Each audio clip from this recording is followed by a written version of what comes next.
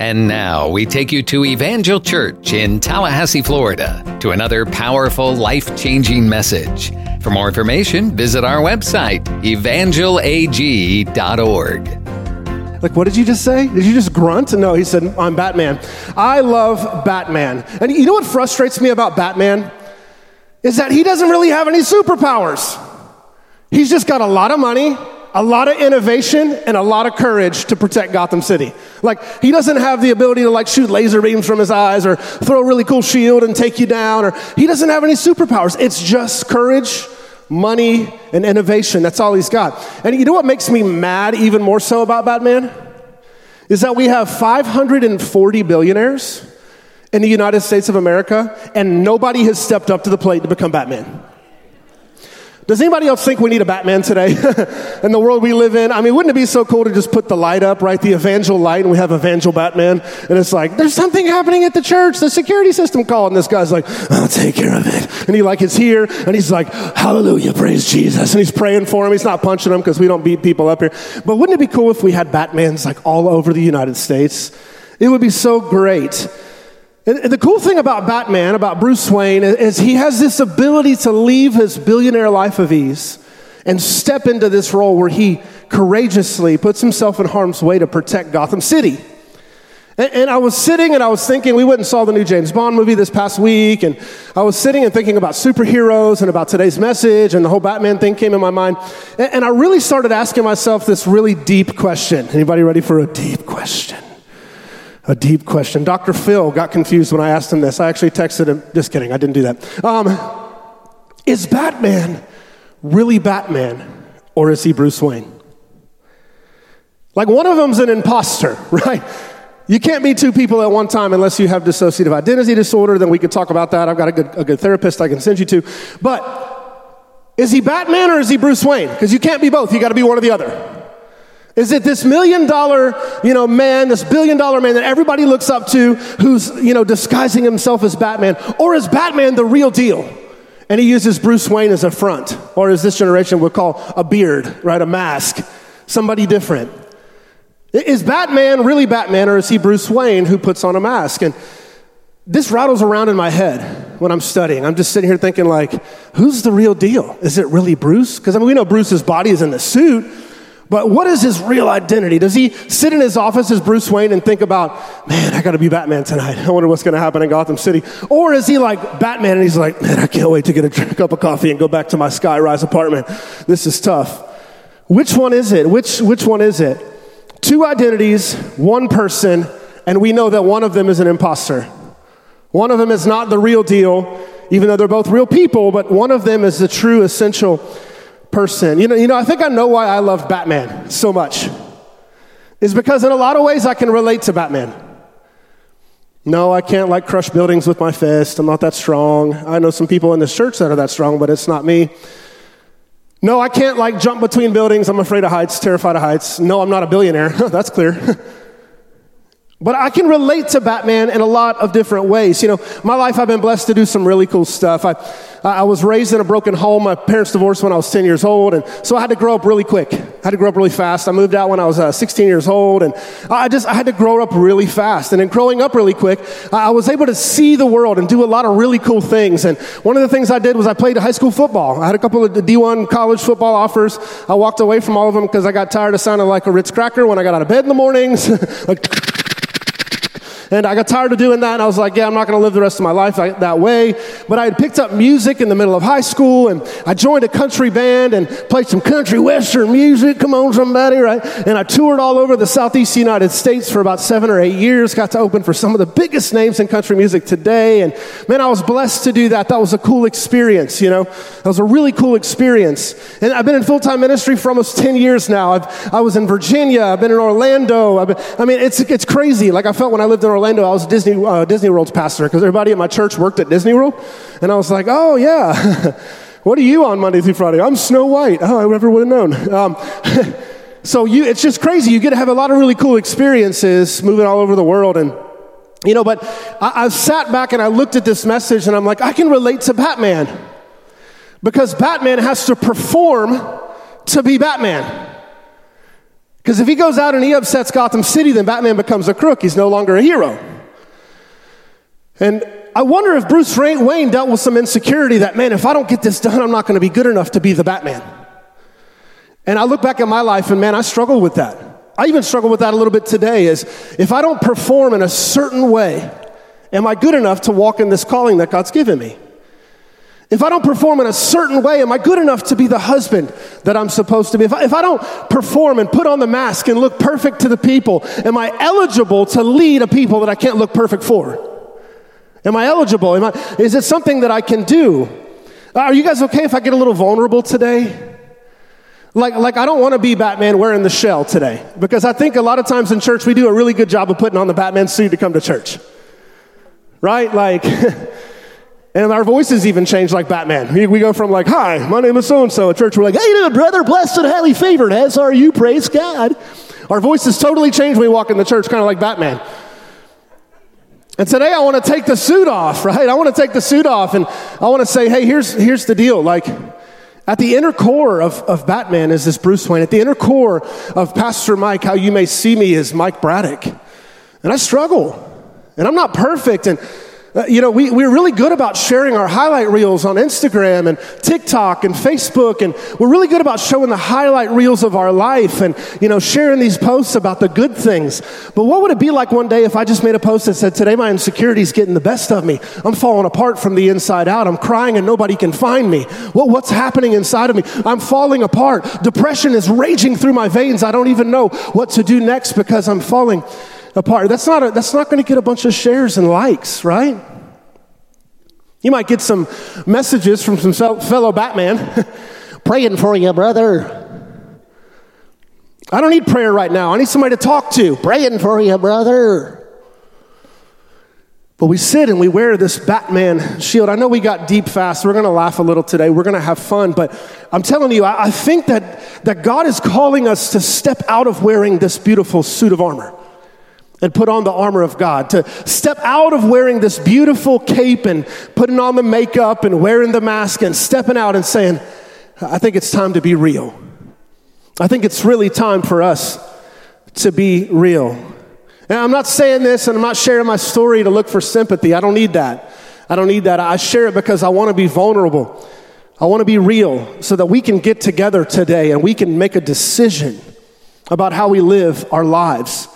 Not only in private, but in public alike. I know you're probably thinking like, wait, isn't this church? He hasn't really talked about Jesus a whole lot. Like, isn't he supposed to be like already reading a scripture by now? Like, doesn't he know that I have a standing 1205 at Cracker Barrel? Like, well, why hasn't he gotten into the Word? We read the congregational prayer about the Word. Why hasn't he gotten there yet? But I say all that to say this. You have Bruce Wayne and Batman. You have polished Pastor Mike, and you have Mike Braddock, the human. And then you have Jesus, and you're like, oh, well, watch out, brother. Don't step on my Jesus. I'm not stepping on him. I love him. He's in my heart. But then we have Jesus. And if you've been raised in church or been raised around church, you know Jesus is 100% God, but he's also 100% man. So we could ask the same question about Jesus that we asked about Batman. Is he a 100% God moonlighting as man on 33 years on this earth? Or is he 100% man who just has the favor of heaven on his life as he lives 33 years on this earth, a perfect life on this earth? And he had to struggle with that a little bit from time to time because he was a human. Jesus was a human. He was born of a Virgin Mary from a human. He didn't drop out of the sky like an orb and just become a human out of a water puddle. No, he literally was born just like you and I were born. He's a human. He had feelings. He had a heart. He had temptation. He had struggles. He had trials. But yet remaining perfect, he was 100% God. And we could sit back and say, well, he was Jesus, so he had a hand up on us, right? But does he? I mean, he faced some of the same struggles we face, maybe a little bit more dated, several thousand years older, but the tricks of the enemy have not shifted over several thousand years. He tricks us in the same way now that he did then. But then there's Batman and Bruce Wayne. There's you and whatever the counterpart of your life is. There's myself and my true self. And then there's Jesus, not only the Son, but the Son of God. There's this struggle that we see that's developed. And you maybe think, hey, Mike, you're way out in left field. I'm going to act like I have to go to the bathroom so I can leave early because you're weird and you're acting crazy, talking all this nonsense. But I'm telling you, I'm going somewhere today. Can you guys come along with me? We're going to go somewhere today. Look at your neighbor and say, I promise he's going somewhere. And then you can whisper, hopefully, they may never give him the mic again after today. Hopefully. Just kidding. Don't say that. Don't say that. That's slander and complaining and murmuring, and we'll talk about that another week. So today I want to talk about a passage of Scripture we find in the book of Matthew. This book of Matthew was written about 20 years after Jesus ascends to heaven to sit at the right hand of the Father. Matthew is one of the disciples who dealt with some of this imposter mentality as well. You know why? Because he was a hated seaside tax collector. Right? Like this is the guy at the DMV that has a bad day every day. So you got this guy, and then Jesus, the Messiah, the Savior, the Son of God, is like, hey, drop everything and follow me. And you got to look at people who are like, if this guy's the proclaimed rabbi or the Messiah, why the heck is Jesus asking Matthew to follow him? That joker's a knucklehead. What is he doing by asking him to follow him? But for the sake of time, I'm not going to unpack that too much. But you see Matthew chapter 3, at the very end of Matthew chapter 3, we see this beautiful scene where John the Baptist baptizes Jesus. And the Bible says the heavens open up and a dove descends down upon them. And the voice of God speaks, and it says this line, "For this is my Son in whom I am well pleased." Could you imagine that scene? You're there for that moment. Jesus is baptized, the heavens split open, a dove comes down, the voice of God speaks, "For this is my Son in whom I am well pleased." But we don't want to focus on that today. What we want to focus on is what happened after that was spoken over him. We get to chapter 4. If you have your Bibles with you today, you either turn them on, flip them open, however you read the word. Open those today to Matthew chapter 4. We're going to kick it off right in verse 1.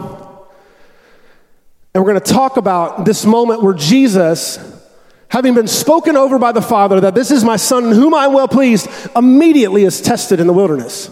Immediately. It starts by saying this. It says, "Then Jesus was led by the Spirit into the wilderness to be tempted by the devil. After fasting 40 days and 40 nights, he was hungry. The tempter, Satan, the devil, came to him and said, 'If you are the Son of God, tell these stones to become bread.' Jesus answered, 'It is written, man shall not live by bread alone, but on every word that comes from the mouth of God.' Then the devil took him to the holy city and had him stand at the highest point of the temple and said, 'If you are the Son of God, throw yourself down. For it is written, he will not command his angels concerning you, and they will lift you up in their hands so that you will not strike your foot against a stone.' Jesus answered him again. He said, 'It is written, do not put the Lord your God to the test.'" Verse 8 says this, "Again, the devil took him to a high mountain and showed him all the kingdoms of the world in their splendor and said, 'All this I will give you if you bow down and worship me.' Jesus said, 'Away from me, Satan, for it is written, worship the Lord your God and serve him only.' Then the devil left him and the angels came and attended to him." So, chapter 3, "For this is my Son in whom I am well pleased." Chapter 4, Satan says, "Well, if you're the Son, then prove it. If you're the Son, then prove it. Surely you can do a couple little things, little miscellaneous things, to prove that you're the Son of God." Do you think it's a coincidence that happened right after that? I don't think so. Especially on the hinges of Jesus fasting for 40 days and 40 nights, knowing he was hungry, and starting off by saying, "Go make some food. If you can do it, then just make food." And Jesus stood firm. And today I want to navigate the waters of this story as to how it pertains to you and I. I want to navigate this idea as we move forward. This idea that there's power that we can find in being real. And today I want to talk about the power of real.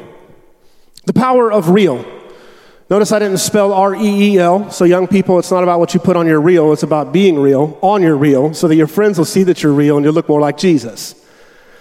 I'm not going to go there. Oh, gosh.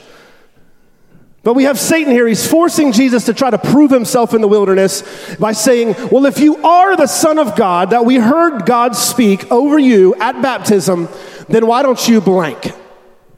Why don't you perform? And you know what the hard part is about you and I? Is when culture says, well, if you are blank, then you should blank. And why do we give into it time after time to prove ourselves? It's because real is hard. Real is tough. To come out and say, this is the real me. This is my real struggle. This is my real past. These are my real weaknesses. It's tough.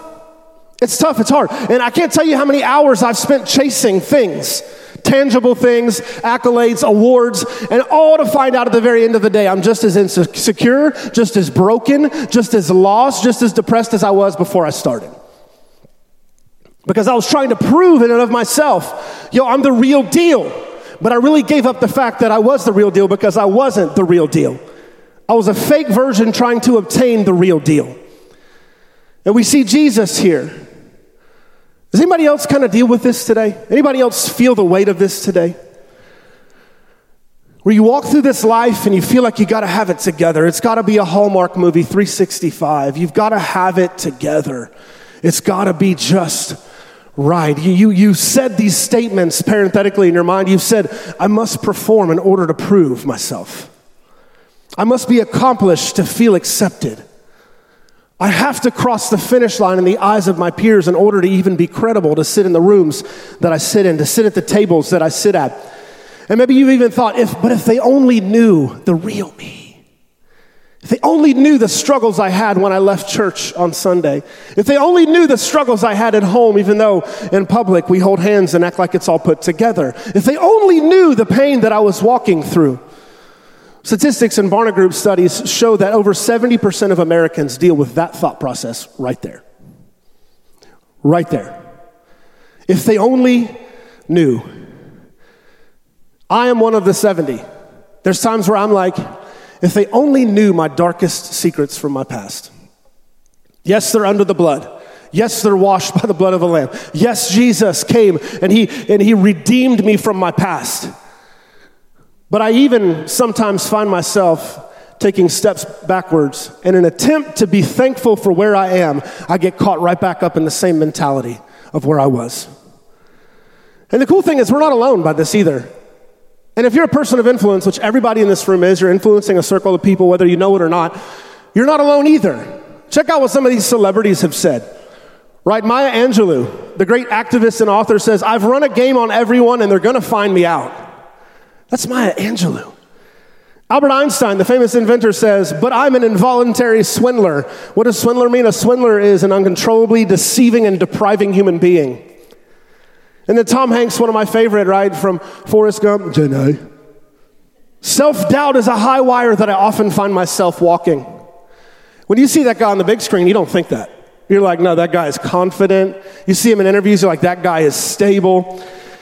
But these are people who have struggled with the same exact thing that you and I. It's the struggle between the true self and the fake show. It's the struggle and the tension between confidence and concealment. If I can just keep it under the rock a little bit longer, just a little bit longer. If I could just keep it under the Batman suit just a little bit longer, they'll never even know that I struggle.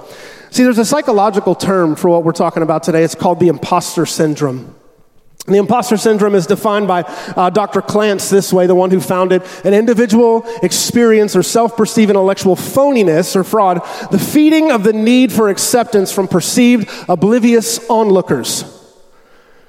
So we're like, yeah, I got it all put together in public. I got it all put together. Everybody's got it. They see me. They're like, oh, yeah, that's that guy. He's got swag. He's smart. He can do this. He can do that. Man, he can capitalize this. He can close the deal. He can sit in rooms with influencers and turn heads. And, man, that guy's awesome. And you think people are thinking that. And then some people are like, nah, I read right through it, man. That guy's broke. That guy's broken, not just financially, but he's broken emotionally. He can't even hold it together when he gets in his car. I've seen the way that he talks to his kids at the park. I was there. It's not as good as it looks on the outside. It's kind of like a used car. You buy it and they do a really good paint buff. And you drive it about 4 or 5 miles and all of a sudden you hear a tick that turns into a clank. That turns into in the middle of the car lot, it looked great because it compared to the performance of the other things around it. But you take it away and you let the rubber hit the road and you realize, man, this wasn't as good of a deal as I thought it was.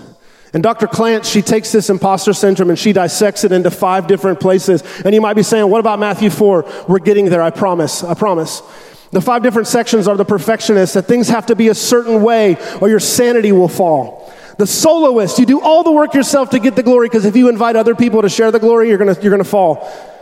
The expert, you don't know, you just know just enough to get off and give the facade that you've got it all figured out, but at the end of the day, your competencies don't match what you think you know. The superhero, you always save the day. You give off the perspective that you're immortal, but at the end of the day, your weaknesses are so great that if they're exposed, you know they can destroy you. And the natural genius, you know just enough about a lot. You're broad in study, but you silently fear being tested on the spot in the moment. All 5 of these different types flock. A great male psychologist said it this way: the imposter syndrome addict are gluttons to punishment, attracted to high-stress jobs that are hyper-demanding, that wear them out. They suffer over and over about every mistake because of their painful perfectionism. They'll work overtime to perfect their works, and the smallest mistake will make them feel fully incompetent. But our biggest fear as imposters is being found out, because if our cover is blown, our work is void. It's a lot of science right there. It's a lot of psychology right there. But at the end of the day, does anybody else have a light bulb going off right now? I've run a good, strong gamut in public, but when I get home, I feel worthless. When I get to the parking lot, I feel broken. I know I do at times. Not I did. It's not something I'm totally over. I've gone through counseling. God has brought me a long way in the last 3.5 years of my life. But at times, I still struggle with this. I look at myself in the mirror and I say, what if I'm found out one day for not being as smart as people thought I was? What if I'm found out one day for not being quite the father? I mean, a lot of times you'll see the Sunday, Wednesday, Thursday Mike, right? And you'll be like, man, that new pastor they got, he's pretty cool. At least I hope you say that, right? That new pastor they got, he's a jerk. Just kidding. And I'm like, that's awesome, cool. But guess what? I struggle with sin just like you do. Yeah, I do. And if I tell you that I win every time, I'd lie, because Jesus did, and they crucified him. Like, oh man, look at Ben Lee, their son. He's so cute. He's so lucky to have, Christina and Mike as their parents. I got a short temper with my kid. I'm not very gracious towards him. I got to get better at that. I struggle. I do. I mean, we just got to be real. We got to be open. We got to talk about it. And I get to this place where I've learned in my life that the most valuable things that we can be in life is vulnerable. The highest value we can carry in our life is vulnerability. Authenticity, another way to say it. So today I want us to look within and say, is there an imposter that we're facing individually? And in my studies, and I read all these different science journals as I'm preparing for today, I read all these different statistics, and they say that the imposter syndrome has no grace. And that over time, people will succumb to it, and they will never overcome it fully. They can only learn how to manage it. But I don't believe that, because I serve a God who's greater than the imposter syndrome. I serve a God who's greater than anything that the culture of our world tries to frame around us to walk in our anointing. We serve a God who's so much greater, who has spoken things over us, over you and I, that if we don't take them and accept them, we're going to become Batmen and Batwomen, walking around acting like we've got it together. But if you look at us outside of the corridors of the public eye, we're just as broken as we were when we showed up. We got to be vulnerable. We got to open up. And the greatest way we can do that is attack our false self by being our real self. Free of self-doubt, free of self-dialogue, free of the fear of our failures and frauds that live within. And we've got to take a moment and we have to step and look at Jesus at Matthew 4 and his reaction. He just receives this is my son in whom I am well pleased, to receive well, if you are the Son of God, then perform. And his reaction was what? He spoke the word back to the enemy. He spoke the truth right back to the enemy. When the lies came, the barrage of lies came, the truth came from Jesus. Why? Because he was full of God, and he decided to walk in the fullness as the Son of God.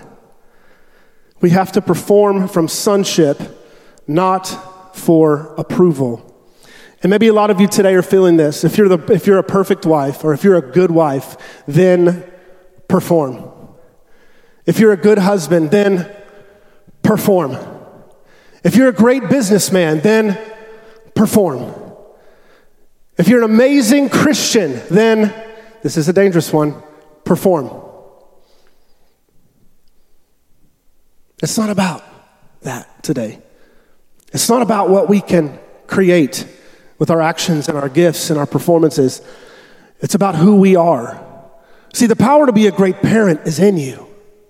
The power to be a great father is in you. The power to be a great husband is in you. Why? Because greater is he that is in you than he that is in this world. So instead of listing all of our accomplishments and all of our competencies and all of our skills and all of our gifts and walking in those, why don't we just walk in the fact that greater is he that is in you that is in this world? Why don't we walk in the fact that we are the head and not the tail? Why don't we walk in the fact that the enemy isn't only allowed to be in one place? It's not here, it's down here, under your foot. And if we walked in that power, if we walked in that identity and didn't perform to try to receive a fake accolade or a fake identity, we would walk in peace. And peace would flow like a mighty river in our lives. And it wouldn't be this living looking over our shoulder all the time. And we begin to form this insecurity inside of us because we're rooted in the wrong thing. You see, identities earned are rooted in insecurity. But identities given given by God are rooted in a surety. When you walk in your God-given identity, it is as sure as the sun will rise tomorrow. It is as sure as you'll take your next breath in a moment. It is as sure as the fact that you're in this room in this moment, because what God has given you can't be shifted by what you create, because he created you under the template of it already. You can walk in the identity that's only given by Christ, and as co-heirs with Christ, we can find peace, we can find hope, we can find a brighter tomorrow. But playing it fake is so much easier, like playing it safe. And we can walk in and out of the doors of this church with a blessed and highly favored as are you mentality. Our people can say, hey, how was your week this week? I can say it wasn't good. I struggled to make it here today. The enemy didn't want me to show up to church today. To be honest, I struggled to make it here today. How about you? How's your day? And then you don't just part ways and be like, that guy's a weirdo. He's got problems. As mature believers, we stop and say, what do I need in that moment? I need prayer. I need love. I need somebody to accept me for where I am, not who I am only, but where I am also, and to pray for me and say, it's going to be okay. I'm going to wrap back around with you in a couple of days and see how things are going, see how things are progressing. But we have to get to the place where we choose to be real. It's going to cost us our pride. It's going to cost us our reputations. It's going to cost us even sometimes our jobs and the lifestyles that we live. But we have to choose to be real. We have one life to live, and we can't live it fake. We have to live it real. And there's a process that leads us to what real looks like. And I want to talk to you about the real process today. The first phase, the first step of the real process is this. We have to recognize. We have to recognize and identify the areas where we're not being real with ourselves or others. We got to look at those things and say, this is going to be hard. And what it's going to require of you is to get some legitimately real friends around you. See, fake friends don't tell you when you're messing up. Fake friends won't tell you whenever you're falling short. It takes real friends to pull you aside and say, hey, bro, man, I've noticed you got kind of snappy the other day. When this person asked you this question, you got snappy towards them. Like, you need to chill, man. Like, we're all in this together. We're all trying to move this thing forward together. Or, hey, bro, like, I'm just going to be honest with you, man. Them shoes don't look good with that outfit. I mean, if y'all want to know what that is, man, come talk to some of these Kramer kids. They always looking fly, boy. Come on, somebody. Before I preached today, I was like, what you think? What you think, man? What you think? Am I okay? Preacher sneakers going to be hitting me up? What's up, man? No, I'm just kidding. No, you got to get real friends around you, man, that are going to call you out for where you're at. You can't just live life and keep the people around you who are going to tickle your ears. Like, oh, you look so great today. And they turn around. Those are the ones that turn around and say, oh, my God, did you see how fat she's getting? They're not real. If you want real, you need to attract real. You need to surround yourself with real. My mom, she's a sweetheart. She said, if you want to see your future, look at your 5 closest friends. Wrap those people around you. Get real. And then the second one is to expose. Expose what the enemy has coaxed you into believing. Because here's the deal. Just as much as God wired you and I, the enemy knows how to unwire us at times if we don't stay steadfast on the Lord and stay real and stay in God's word. But we have to expose and say, here's the deal. Enemy, this is what you're trying to get me to believe. Devil, this is what you're trying to get me to understand or adopt of myself. That is not true because it doesn't line up with the word of God. And you can't do this step if you don't pick the Bible up.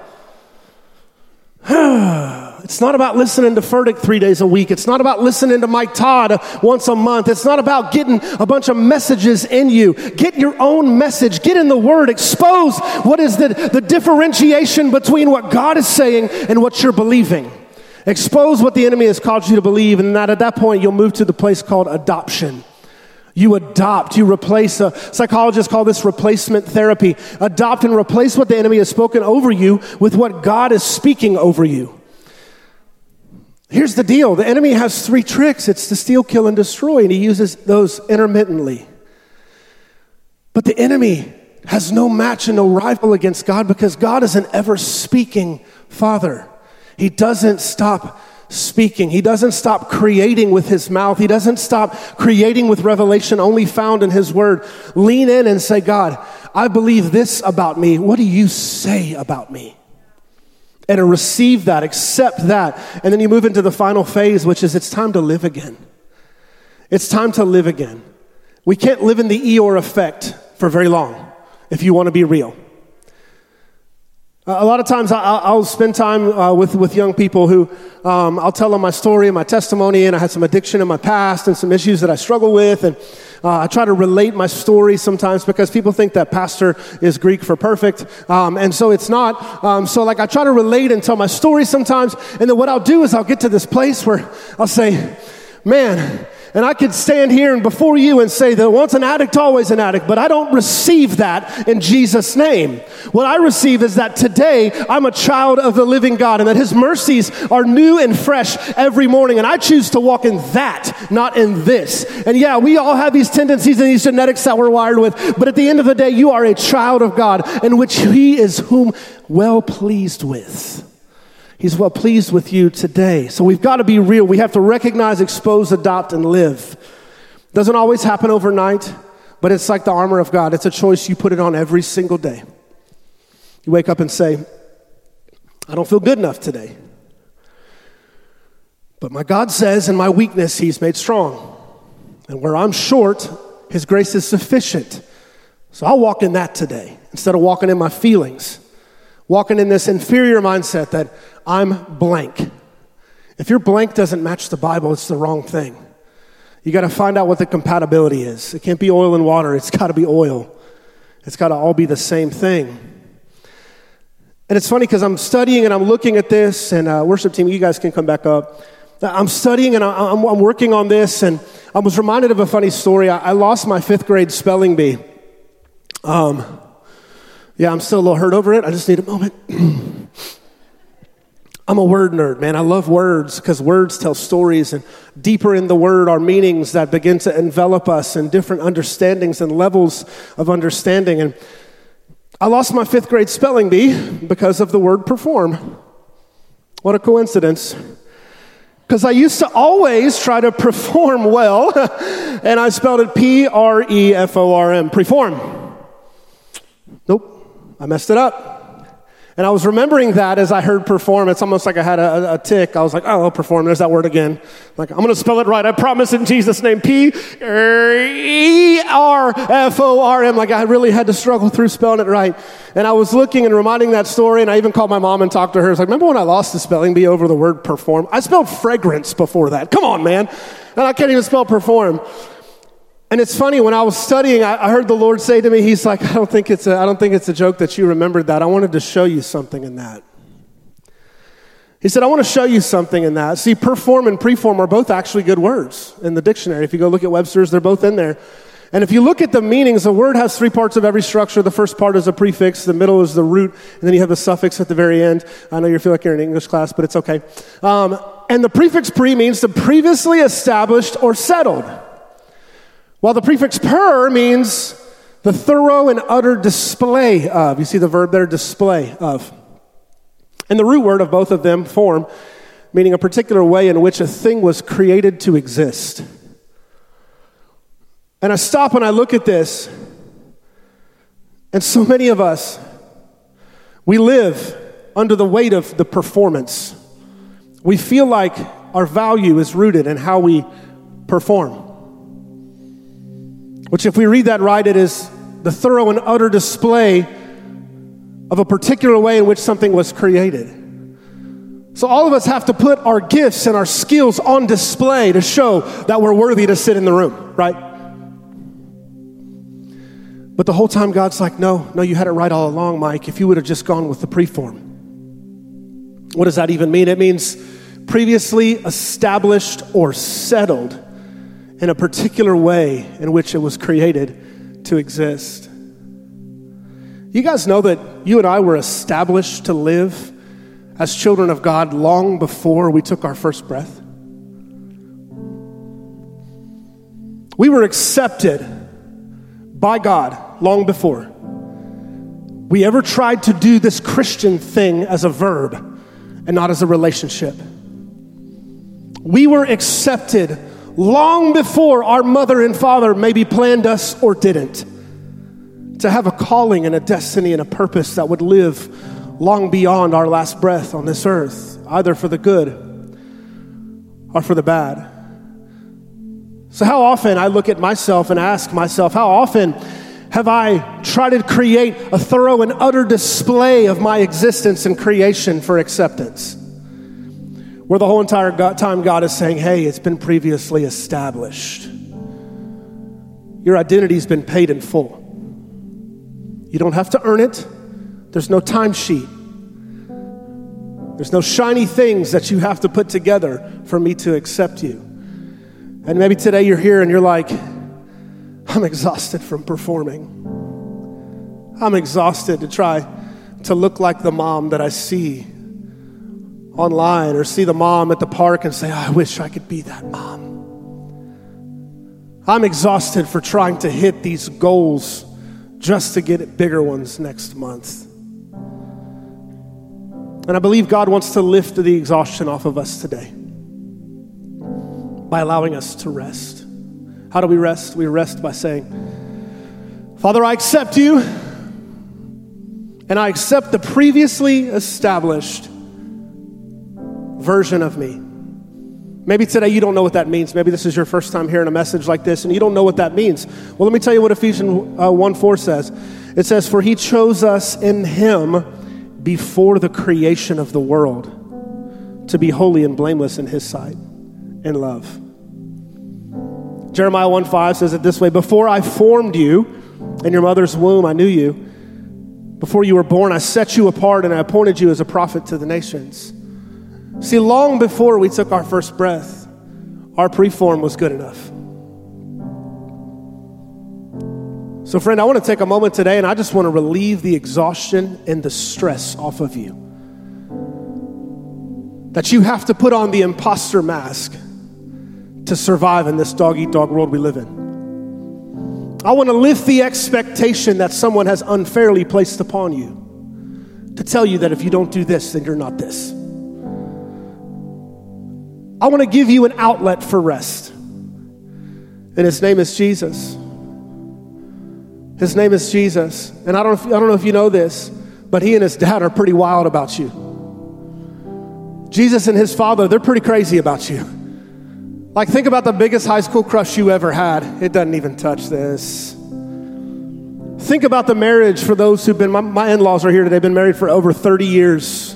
Think about a love that lasts that long. Doesn't even touch the love of the Father. And he wants you to rest knowing that no matter what you can perform for them, it's not as good as what he has preformed for you.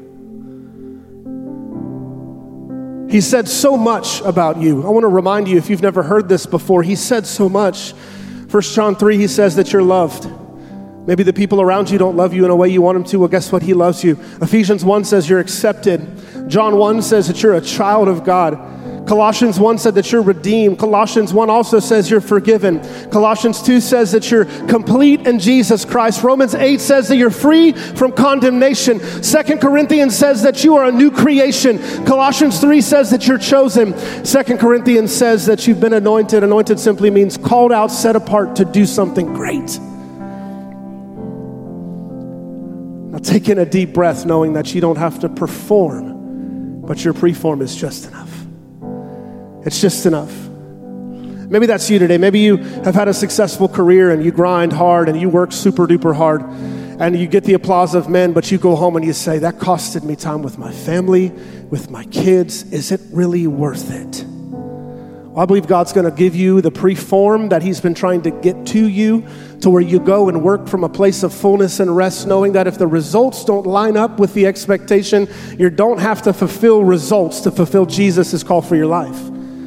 And maybe you're the single mom who, man, you rock it out. You do a really good job in public. Man, you throw it together really good. You're like, I got these 5 kids. It's just me. And I work really hard to make sure they get to school with clothes on and lunch in their backpack in Jesus' name. And then they leave and you lay your head on the pillow and you just weep because you're broken and you're exhausted. And maybe you've been coming to church for 60, 50, 40 years. You're like, man, Pastor Mike, that's a really good word for a new believer, but maybe you've come into church recently and somebody's asked you, how you doing?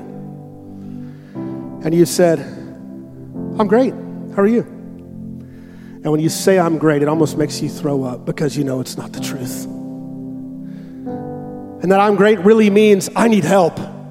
I'm struggling. I'm broken. My marriage is falling apart. My friendships are backstabbing me time and time and time again. Everybody I turn to feels like a spy. They're not for me. They're against me. My whole entire life is falling apart. My kids are not listening. They're getting bad grades in school and I'm exhausted.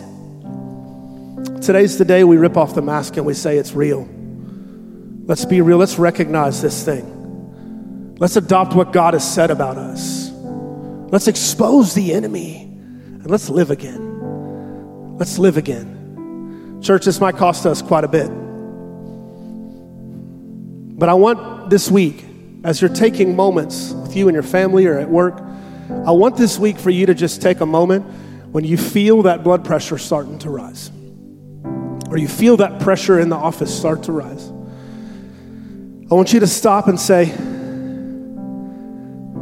I'm a child of God, in which the Father is very well pleased. And there's not another thing I can do today that makes me any closer to the preform that he created for me hundreds of years ago. You take a moment and if you're a male in the room and you're like, you know what, I've got to have my chest out. I got to hit the gym just enough times. I got to look so polished and look so good and be so right. I want you to take a moment this week and I want you to say, Father, the Bible says it's not about the outward. It's about the heart of a man. And we know that it's deceitful by nature. But today I've been redeemed of that deceived heart.